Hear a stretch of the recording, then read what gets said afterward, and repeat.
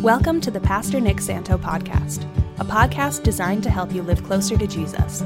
We hope that God uses it to encourage and empower you in His plan for your life. Now let's get into today's content. We're in James chapter 3. You see the title up on the screen. You kind of know where we're going. If you're still here, it means you're not afraid. For a man to walk in God's ways is to walk in a sense of wholeness, completeness, a sense of substance, a sense of purpose, knowing why we're alive, having a sense of intentionality about it. To walk in God's ways is to walk in satisfaction, to be satisfied, and to have a sense of contentment. And all of that, to walk in God's ways is to walk in safety. Because if there's something that threatens to take away any of those other things, then those things are always vulnerable. But part of walking in God's ways is to walk in safety, that those things are protected.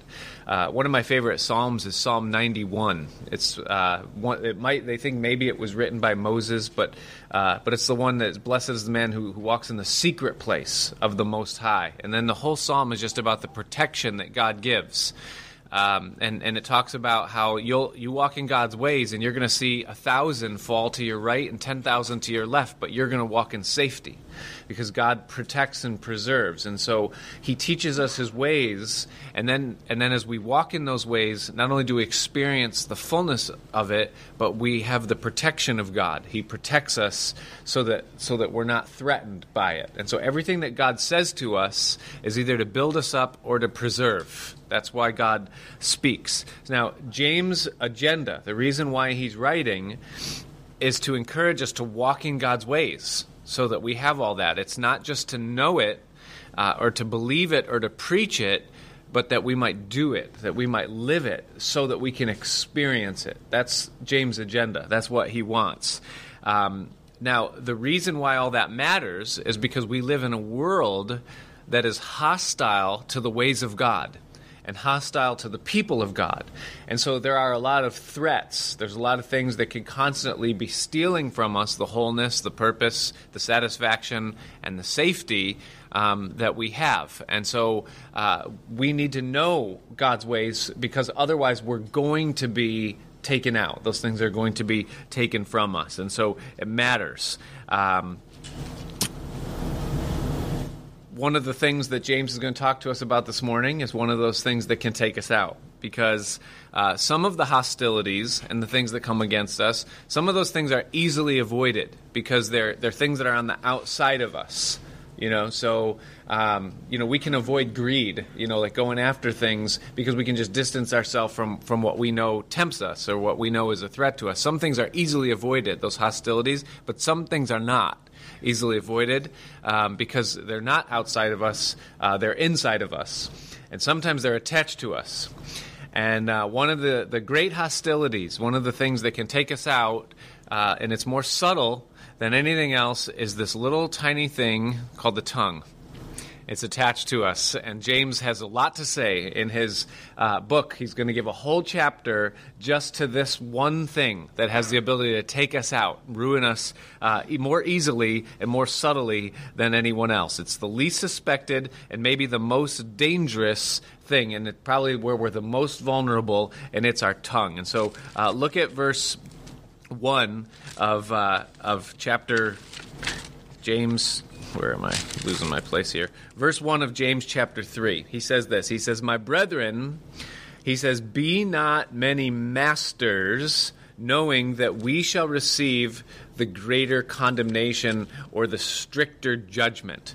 So masters is literally teachers, preachers, or leaders. That's who he's talking about there. People in the context that use their mouth to serve God in some capacity, or they are leaders in some way. And he says that the reason why you should not have teacher ambition or the desire to do this, should you not be called to do this, is because, he says, singularly, that you will receive the stricter judgment. The greater condemnation is the stricter judgment. More literally, it's you'll receive the greater scrutiny. Now, the classic kind of and really the most seemingly obvious interpretation of this is that you're going to be held to a higher standard before God. In other words, that like if you are someone who speaks for God, then God is going to hold you to a greater account than someone else. That's kind of the classic interpretation. I've been a preacher for a very long time. I'm not so sure that that's true. I don't know that God, it says that he's not a respecter of persons, and he's very equal, and he's fair, and he's just. I don't think that God really judges us more strictly. Now, every one of us is going to give an account to God one day for what we've been given and what we do with what we've been given. And that means that some people are going to be looked at differently than others based on that. But that doesn't just mean preachers. That's everybody. We all have things that we have to do. And so I'm not sure. Now, to a degree, yes, it's true. But what I do know, without any doubt at all, is that you will be held in greater scrutiny in the eyes of people. That can cause problems. Is that if you are a master, a teacher, a leader, then you will be scrutinized, judged by people in a much more severe way. And so there is, because of that then, because of what happens, there is a greater preparation that's necessary. That's absolutely true. Is that if you're going to speak in front of people, then before God you can expect that there is going to be a more difficult journey of preparation, because you need some thick skin, you need some experience, you need some tact, you need some empathy, you need some sympathy. There's a lot, and there's a lot that goes into developing that. We don't come downloaded with those tools. So there's a greater preparation, that's absolute. There's also a great responsibility. If you're going to speak on behalf of God and teach on behalf of God, you are holding something very sacred in your trust. Because people form their opinions about God based upon things they hear teachers, leaders, pastors, preachers say. And so I have a responsibility to represent God rightly, not just in the truth of who he is, but even in his character, in the way that he's represented through the things I say, or in the things that I say. And so it's a great responsibility. That's absolutely true. So there's definitely greater preparation, and there is great responsibility. And there absolutely is a stricter judgment on behalf of people. And that's what James says next. I want you to notice what he says in verse 2. Because when he talks about the greater condemnation, he doesn't at all then apply it in the context of God. He applies it in the context of people. Watch verse 2. He says, "For in many things we offend all." Now, the word offend there, it literally means to stumble. It means to trip. It means to offend. To offend, you know what it's like to be offended, like someone gets offended or hurt. All of those things are ways that you could look at it. For in many ways we offend all, and if any man offend not with his words, then that same is a perfect man, and he's able also to bridle or to control the whole body. Now, what I have learned, and you know this, it's just common sense, is that it is impossible to talk to a group of people of any size. It could be 5 people or it could be 500 people. It's impossible to talk to a group of people without being mistaken, without being misunderstood, without being misinterpreted, or in some way without being disconnected, whether not feeling what they're feeling or experiencing what they're going through, or saying something that in the context of what someone is going through right now in their life, you're killing them even though you have no idea that you're doing that. And it is impossible not to do that every time you talk to a group of people. You just can't do it, and it happens. I remember there was one time that I was teaching, and I was talking about parenting, and right there off the bat, you know that you're on dangerous ground. You're talking about some sensitive stuff. And I was talking about discipline. Oh boy, it's now things are getting real sketchy, because you got all kinds of things going on. And I told a story about a time when one of my sons was young and he was not receiving the message from the Board of Education. And we found ourselves not knowing what to do, because the Board of Education applied to the seat of understanding was not conveying the necessary information to the mind and heart of a young child. And so really not knowing what to do, I took and I put him in the window and I said, you sit here and watch out there. And I took this brand new toy remote control excavator that he had been given. It was this beautiful, really cool thing that the controls all worked. I took it outside of his window and I took a baseball bat to it and literally just, it received a great condemnation, a greater condemnation. and it worked. It was just God's grace and a miracle, but like what could not be broken by conventional means was broken that way in that time. And it was, it's like, didn't know what else to do, but God used it. And there was a breakthrough, break up and a breakthrough all at once. And I told that story, and the purpose of telling that story was just to say that God uses different things at different times. Not everything is textbook, not everything, whatever. Telling that story stumbled someone severely, and they were very upset with me for having done that. And you're like, oh, like you're trying to be helpful, you're trying to like convey experience, and what do you get for it? The whole thing. I remember there was another time opening up a teaching, and we had a really great weather day. And I was communicating what a great day it was, and I shared some of the things that had just been a blessing in that day. The air, the temperature, the opportunity, going home, eating outside with my family, having a burger, the whole thing, getting into the teaching. Someone came up to me at the end of the teaching and said, yeah, it must be nice to have such a great life.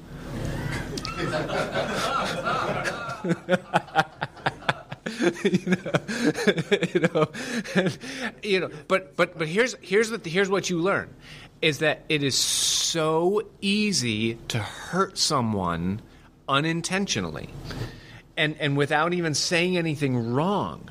The tongue is so dangerous, and it takes a long time to learn, and you can't learn it any other way than going through it, that sometimes the simplest, subtlest, most innocent things can be harmful, and there's almost an instinct that comes over time, with learning what you can say and what you can't say, because you're gonna speak and you're gonna rub people's scars. You talk about marriage, you're going to rub scars. You start talking about sex, you're going to rub people's scars. You start talking about divorce, parenting, you're going to rub scars. People are going to get hurt. It's going to happen, and there's nothing much that you can do about that. And so James says, for in many things we offend all.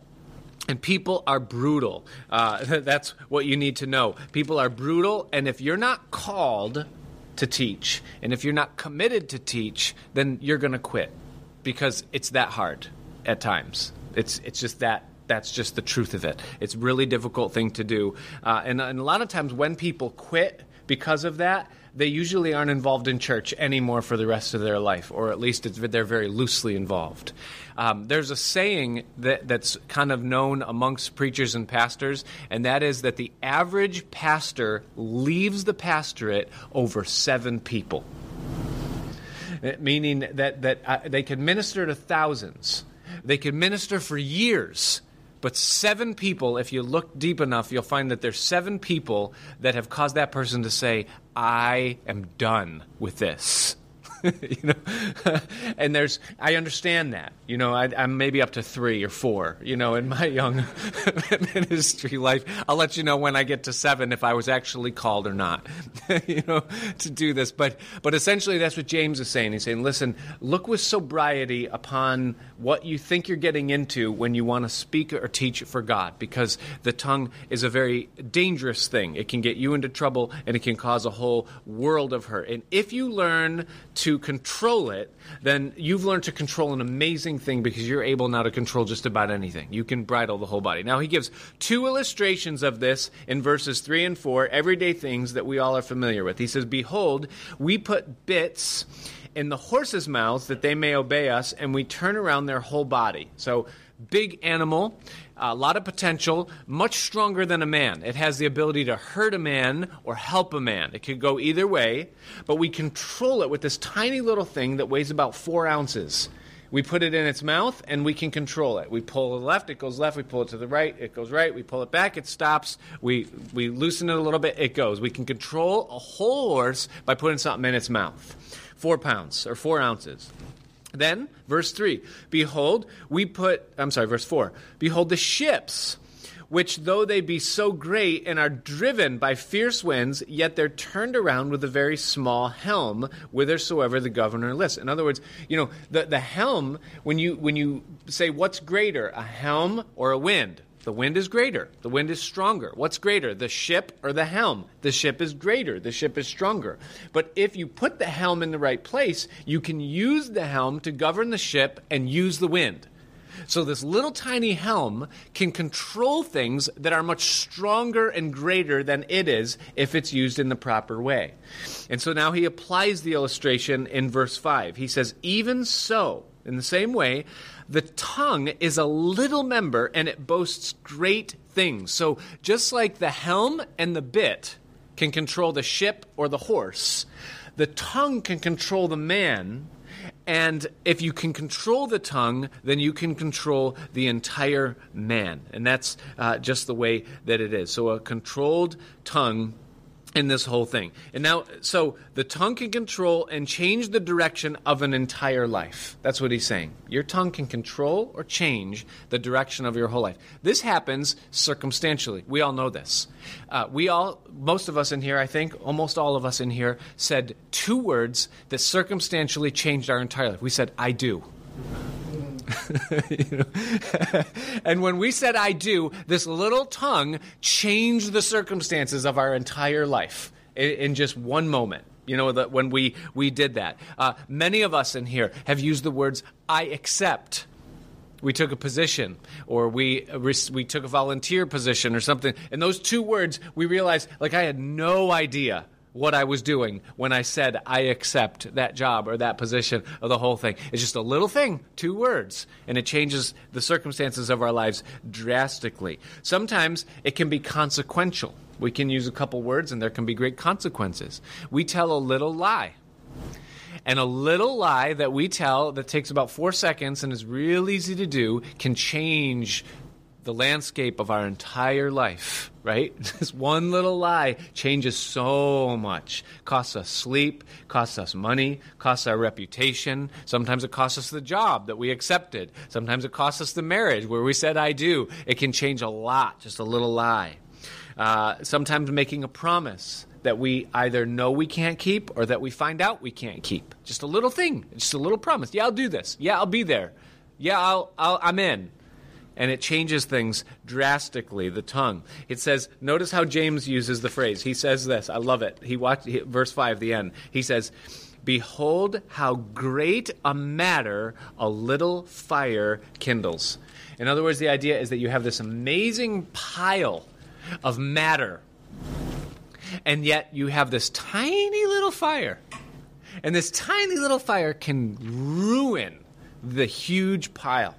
I've told you guys the story before about the first brush fire that I ever had at my house. When we were first cleaning up the property, we plowed everything into a big pile right in the middle of the yard. And it sat from March till July. It just sat there drying out. All this thorn, all the wild rose, all the branches, everything was just sat there and it dried out. And I thought on a day, this is a good day. Nice summer hot day. This is a great day. And so I thought I'll do my diligence, and I brought the garden hose out, and I made a big wet circle around where the fire was going to be. And Rocky was out there with me. And I grabbed the torch and the thing, and I even said to Rocky, I said, this is probably going to take a while for this fire to take off. Sometimes this can be a real pain, and I hit it on one side.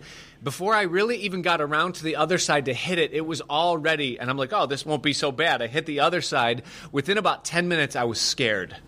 I mean, I've never seen the violence of fire like the sound. It was like, whoop, whoop, these flames shooting up, right? And I was literally thinking, I'm already rehearsing it. I'm going to jail. I'm going to be fined. I just burned down the neighborhood. I was literally afraid. But I'm thinking, at the same time, I'm thinking, if Georgia sees this, then she's going to call the fire department, And so I thought, all right, so here's what I'm going to do. I'm going to stand here with the hose, and I'm just going to sit here, and I'm going to lean like I'm really relaxed and chill, right? And I'm going to pretend like it's no big deal. And Rocky is there, and he's going, Dad, whoa, this is huge. And I'm going, shut up, stop it. Just stand still, and I'm sitting there with the hose like this, the whole thing. So sure enough, the thing takes off fast, it burns fast, it goes down fast. So I finish my work, I go inside, and George is there in the kitchen, and she goes, "That was some fire you had out there." I go, yeah, it got away from me a little bit. And she goes, I almost called the fire department, but you looked so relaxed that I thought, he must know what he's doing. And I said, all right, I got to be honest with you.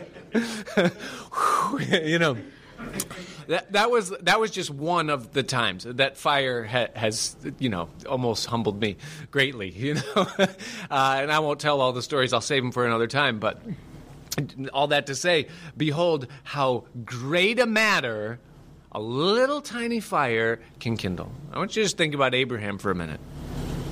She's my sister.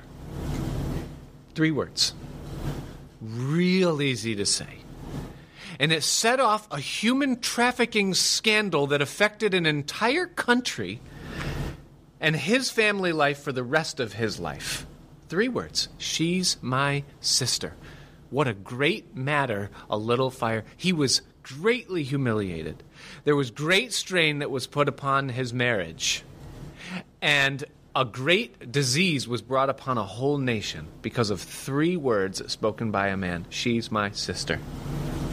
How about 3 words spoken by David, King David? Saul sent me. He came to Abiathar the priest. He was running. He was hungry. He was a fugitive. He lied. He said, Saul sent me. I need food for the men. And Abiathar the priest had no idea what was going on, so he gave David the bread. And when Saul investigated what happened, Abiathar was accused of conspiracy with David, and 80 priests were killed. 3 words. Saul sent me. David's got the blood of 80 priests on his hands and on his conscience because of 3 little words. Amazing. How about Isaiah? 5 words. Here I am, send me. Here I am, send me. God said, who will go for us? Here I am, send me. Oh, you're going. It was great. I mean, he's Isaiah. We get to read his book. He made it, but he was cut in half with a saw. It affected his life forever. Just 5 words. Here I am, send me. God heard that prayer. Here I am, send me. How about the Apostle Paul? 4 words. He said, I appeal to Caesar. He was about to be let go. He was a prisoner for the Lord.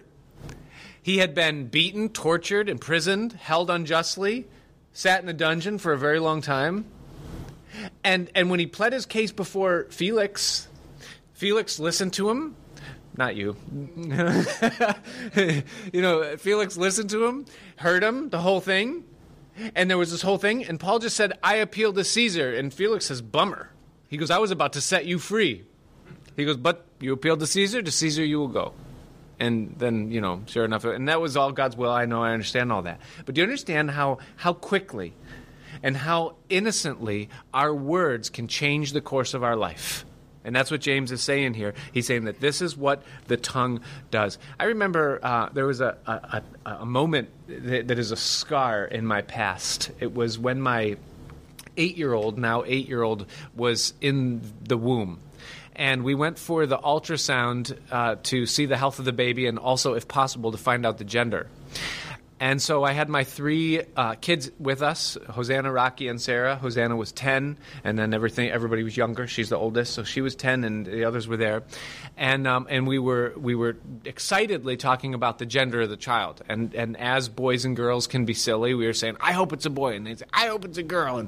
And I wanted a son. would have been equally happy with the daughter. As you guys know, that's just how it is. Hoping for a son. In my old age, I was thinking at the time, and so we were going back and forth. I hope it's a boy. We hope it's a girl. It's going to be a boy. It's going to be a girl, and it was fun, But then we get into the ultrasound room, and as the technician is moving the thing, I actually saw before she did. I was so experienced. I'd seen this. This is my fourth time now. I happened to see, and I said, "It's a boy," and she went, "Wait," and she goes, "Yep, it's a boy," and I said, "Yes." I said one word. I said, "Yes," and my daughter burst into tears. And I saw the weight of her reaction, and it way exceeded the reaction of just having, lost a contest or not having a sister. It was different than that. And I didn't realize it until a few moments later that I just made a huge mistake. Is that I made her feel inadequate for being a girl. That was the source of those tears. So unintentional. Such far-reaching consequences, something that can get so far inside and affect someone for the rest of their life. The tongue is a fire. Notice how James says it. The severity of it. He says in verse 6, the tongue is a fire, a world of iniquity. So is the tongue among our members, that it defiles the whole body and sets on fire the course of nature, and it is set on fire of hell. In other words, the tongue has a direct communication line between the pit of hell. If there's a connection between hell and earth, it is through the human tongue. That's amazing to think about, isn't it? It's funny, sometimes when we watch the news, that's what we're watching. We're literally watching the channel that exists between hell and earth, the talking heads, right? It itself is set on fire of hell. And notice what James says here. He says, for every kind of beast, bird, serpent, things in the sea, all of those things can be tamed and has been tamed of mankind. You see people hanging out with tigers, lions, cuddling and nosing up with lions. Not me. I ain't doing it. I've seen people put their head in alligators' mouths. You can tame any of those things. Anything can be tamed. But watch this, verse 8. But it says, but the tongue can no man tame. It is an unruly evil full of deadly poison. Do you know how many times an alligator has to clamp down on someone's head for it to be considered untame? How many? If an alligator goes 20 years without clamping down on someone's head, and then in the 21st year, it clamps down on someone's head, is that alligator considered tame? That's right. Do you understand? Here's what James is saying. He's like, listen, you can control your tongue for 10 years. You cannot make a mistake with your tongue. But at some point, it is going to bite. It cannot be tamed. You're going to mess up. Somewhere, your tongue is going to get you in trouble, and no one has ever avoided that. No man can tame the tongue. And then he says this. He says, therewith bless we God, even the Father, and therewith curse we men, which are made after the image of God, or made in the image of God. Out of the same mouth proceed blessing and cursing. My brethren, now here's the application. James is so deep in his applications. Sometimes he leaves me wanting. He says, these things ought not to be. That's really the conclusion point of James. Just stop it. Don't do this. This is not the way that it should be. He doesn't really offer a ton of solutions beyond that. That's where I'm thankful for the rest of the Bible. Because the rest of the Bible absolutely does. He says this is not the way that God intended life to be, and this is not the way that it's supposed to be. And so how do we fix the tongue? How do we control the tongue? Because that's the exhortation here. If it was impossible, then he wouldn't have to write it. He would just say, let the thing fly. But God does have something to say to us, and the consequences, as we know, are severe. So how do we control or fix or protect ourselves from this attached enemy that we have? And so two ways. Number one is ask for help. All right? A connection to the Father. Job chapter 6, verse 24, Job says, teach me. He's talking to God. He says, teach me, and I will hold my tongue. All right, so part of our prayer is asking God, help me, Lord, that my tongue be under control. Teach me. And that's what he does. Every time we make a mistake with our tongue, we can either excuse it or we can embrace it and learn from it. Right? That's what it means to be taught, right? We make a mistake and we learn what it did. We see the carnage it cost, and hopefully we'll learn from that, and it will become a teacher for us, a guide. That, oh man, I got to be careful when I say this, or when I talk to that group of people, or when I bring things up in this way. And so that's one. David said this in Psalm 141, verse 3. I love this one. It's a great picture. He says, set a watch, O Lord, before my mouth, and keep the door of my lips. That's a great prayer. In other words, God, just I know you have thousands and 10,000s of angels. Would you just put one right in front of my lips? And would you guard everything that comes out of it? And if a word starts, just knock it down before it can fully formulate. Just tie the tongue. Set a watch, O Lord. Put a watchman. Put a guard in front of my mouth and keep me from causing trouble with my tongue. That's a great prayer.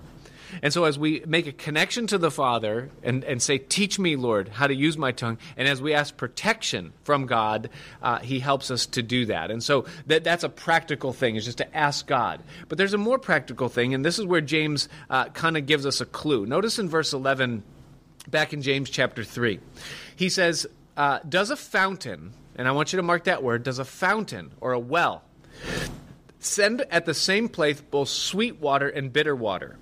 Or can a fig tree, my brothers, bear olive berries, either a vine figs? So can no fountain, and here's where it is, no fountain can both yield salt water and fresh water. And so here's how you guard your tongue. This is how you control your tongue, or learn to control your tongue, and that's to look after the fountain. In other words, the things that come out of our mouth don't originate in our mouth. The things that come out of our mouth originate somewhere else. And what is going on in that somewhere else is going to determine the quality and the potency and the safety of what comes out of my mouth. So if I want what comes out of my mouth to be pure and helpful and holy, then where it's coming from has to be pure and helpful and holy. So what did Jesus say? In Matthew chapter 15, verse 10, notice this. Jesus said that it says that he called the multitude and he said unto them, hear and understand. Not that which goes into the mouth defiles a man, but that which comes out of the mouth, this defiles the man. So then came his disciples and they said to him, do you know that the Pharisees were offended after they heard this saying? Everyone's offended, right? Someone's going to always be. But Jesus answered and said, every plant which my heavenly Father has not planted shall be rooted up. That's just a gracious way of saying, I really don't care. They were offended. He says, leave them alone, for they be blind leaders of the blind. And if the blind lead the blind, then both shall fall into the ditch. Well, then answered Peter and said unto him, well, declare unto us this parable. And Jesus said, are you also yet without understanding? And now here Jesus explains what he means. He says, do you not yet understand that whatever enters in at the mouth, that's the food, goes into the belly and is cast out in the drought? You know what happens to it after you eat it. But those things which come out of the mouth, that's the words that we speak, they come from the heart, and they defile the man. For out of the heart proceed evil thoughts, murders, adulteries, fornications, thefts, false witness, blasphemies. These are the things which defile a man. But to eat with unclean hands, that does not defile a man. In other words, the true mark of someone's cleanliness is not the physical state, but it's the spiritual state. And what makes me pure is what's going on in my heart and in my fountain. And if what's clean inside, or what's inside is clean, then what comes out is going to be clean. And conversely, if what's inside is defiled, then what's going to come out is going to be defiled. And so the way that I learn to control my tongue is primarily through what I'm allowing to influence and shape what's going on inside my heart. See, if you want to know why a stream is polluted, all you have to do is go to the source of the stream and see what's going on there. And you'll find out. Because what's upstream is going to reflect what is downstream.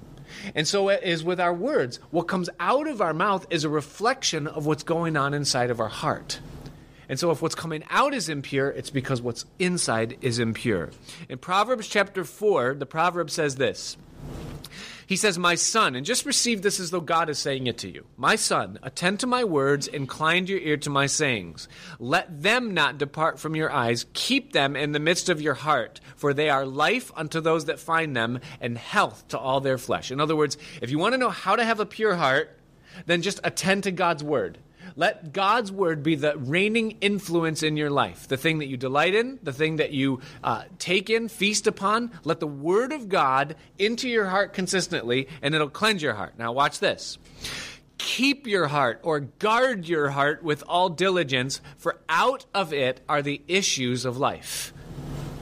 "Put away from you a perverse mouth, and perverse lips put far from you. Let your eyes look straight ahead, and let your eyelids look straight before you.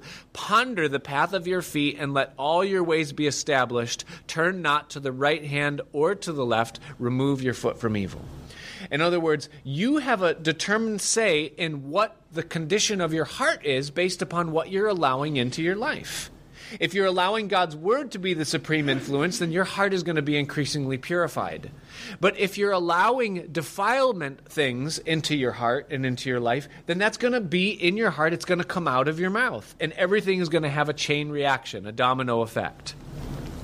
I'm going to skip this verse, but you can write down the reference if you want to. But it's just a quick illustration, something that happened in the life of Elisha, where there was a polluted fountain. The water was bitter. In other words, people were drinking the water and getting sick. And essentially, Elisha said, "Bring me a cruse. It's a bucket of something, of salt." And he took the bucket of salt and he dumped it into the well, and he said, "Now go get some of the water." And they found that the poison had been removed. The water was cleansed after the salt went in. Okay, so let's go right to what Paul says then in Colossians chapter 4, verse 6. He says, "Let your speech be always with grace, seasoned with salt, that you may know how to answer every man." Okay, Jesus would say, have salt within yourselves. Paul tells us that the salt is the grace of God. All right, so if, which we know already, we have polluted hearts, there's a bitter fountain inside of here. How do I cleanse that fountain? I allow the Word of God and the grace of God to get fully into my life, so that then the salt of God can come out. The fountain is cleansed. All right, he cleanses the fountain. And so I have to allow God to fix the fountain. It's true what they say, garbage in, what? Garbage out, okay? But if I allow God's purity in, then there's going to be purity that comes out in my life. Now, why do I bother? Why is James taking the time to tell me this? Why does it matter? Why is it worth the effort for me to try to fix something that eventually is going to come and bite me anyways? You know, why? What's the purpose? Why should I? Well, number one is because he says that if you can learn how to control your tongue, you're going to learn how to control just about anything in your life. He says that back in verse 2. He says that if you can control the tongue, you can control the whole body. And here's why. Because you say, well, what's the correlation?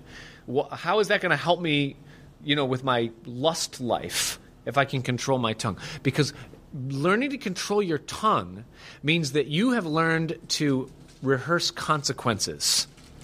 If I say this, they're going to hear this, and that's going to mean this, and then I'm going to have to, and you go, I ain't saying that. You've rehearsed consequences. You're thinking before you're speaking, which is real easy it's easy to speak, right? If you can learn to think before you speak, it's easier to do that, to think before you act than it is to think before you speak, because actions take more effort. So you start rehearsing consequences. If I do this, then this is going to happen, and that's going to happen, and I ain't doing that. You come to the conclusion. So learn to control your tongue. You can control anything. So that's one benefit. That's why you should do it. Disciplines have spillover. I'm out of time, but there's so many cool stories of things I've gotten in trouble with my tongue. I want to tell you, but save them for another. Another reason, and we'll skip these verses because we'll hit them next time, but if you look at verses 13 through 18, I'll read them, but I won't spend too much time on them. Notice what James says. He says, "Who is a wise man and endued with knowledge among you? Let him show it or demonstrate it out of a good lifestyle, his work with meekness of wisdom.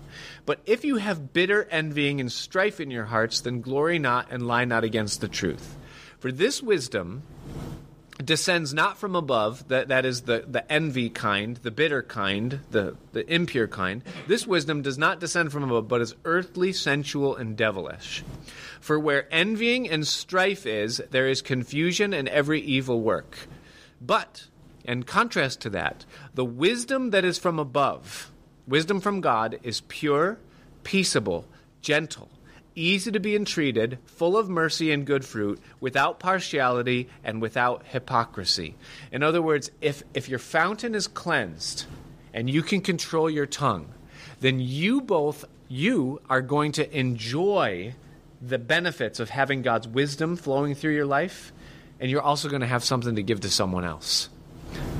The things that you speak are going to edify, they're going to instruct, they're going to build up, they're going to help. You're going to have something to give to people that's actually helpful to them. We're going to talk about this wisdom, the wisdom of God, next time. So I'm not going to get into it too much here. But it's a remarkable thing when a person can possess the wisdom of God and be able to give that to others. And then finally, number 3. So not only are you able to control your whole body, possess and give away wisdom, but then number 3 is that you're going to experience great peace. Notice verse 18. He says that the fruit of righteousness is sown in peace of them that make peace. How many in here have ever experienced anxiety because of something that came out of your mouth? And how many of you in here have ever experienced peace because of something you didn't say? That's just practical, isn't it? I heard someone say one time, "I've never regretted something I didn't say." And there's truth in that. I have regretted things I've said. I have whispered to myself, "I shouldn't have said that, I shouldn't have said that, I shouldn't have said that." And so there's a peace that comes with learning how to control your tongue. And so if nothing else than those reasons, that there's a level of control that you can learn to exercise over your entire life if you can just control your tongue. And there's a wisdom that you can possess and give away to others if you can allow your fountain to be purified so that the source of what comes out of your mouth is clean. And there's a peace that you can experience in just knowing how to possess and use your words correctly. And so James' motive is that we would know the wholeness, the fullness of God's work in our lives, his way, and that it might be protected, that we might not lose what God is putting into our lives. And a huge part of that, 1/5 of James' message, a whole chapter, is just learning to control this little tiny 4-ounce helm that God has given to each one of us. Amen? Thanks for joining us for the Pastor Nick Santo podcast. To regularly receive these teachings, be sure to subscribe so you can get it automatically when it's released. If you find this material helpful, please share it and help us get the message of Jesus out to others. We also appreciate your feedback, so if you would, leave us a review in iTunes or wherever you listen to podcasts, or email us at pastor.nickpc@gmail.com. Until next time, may you continue to love, learn, and live the way of Jesus.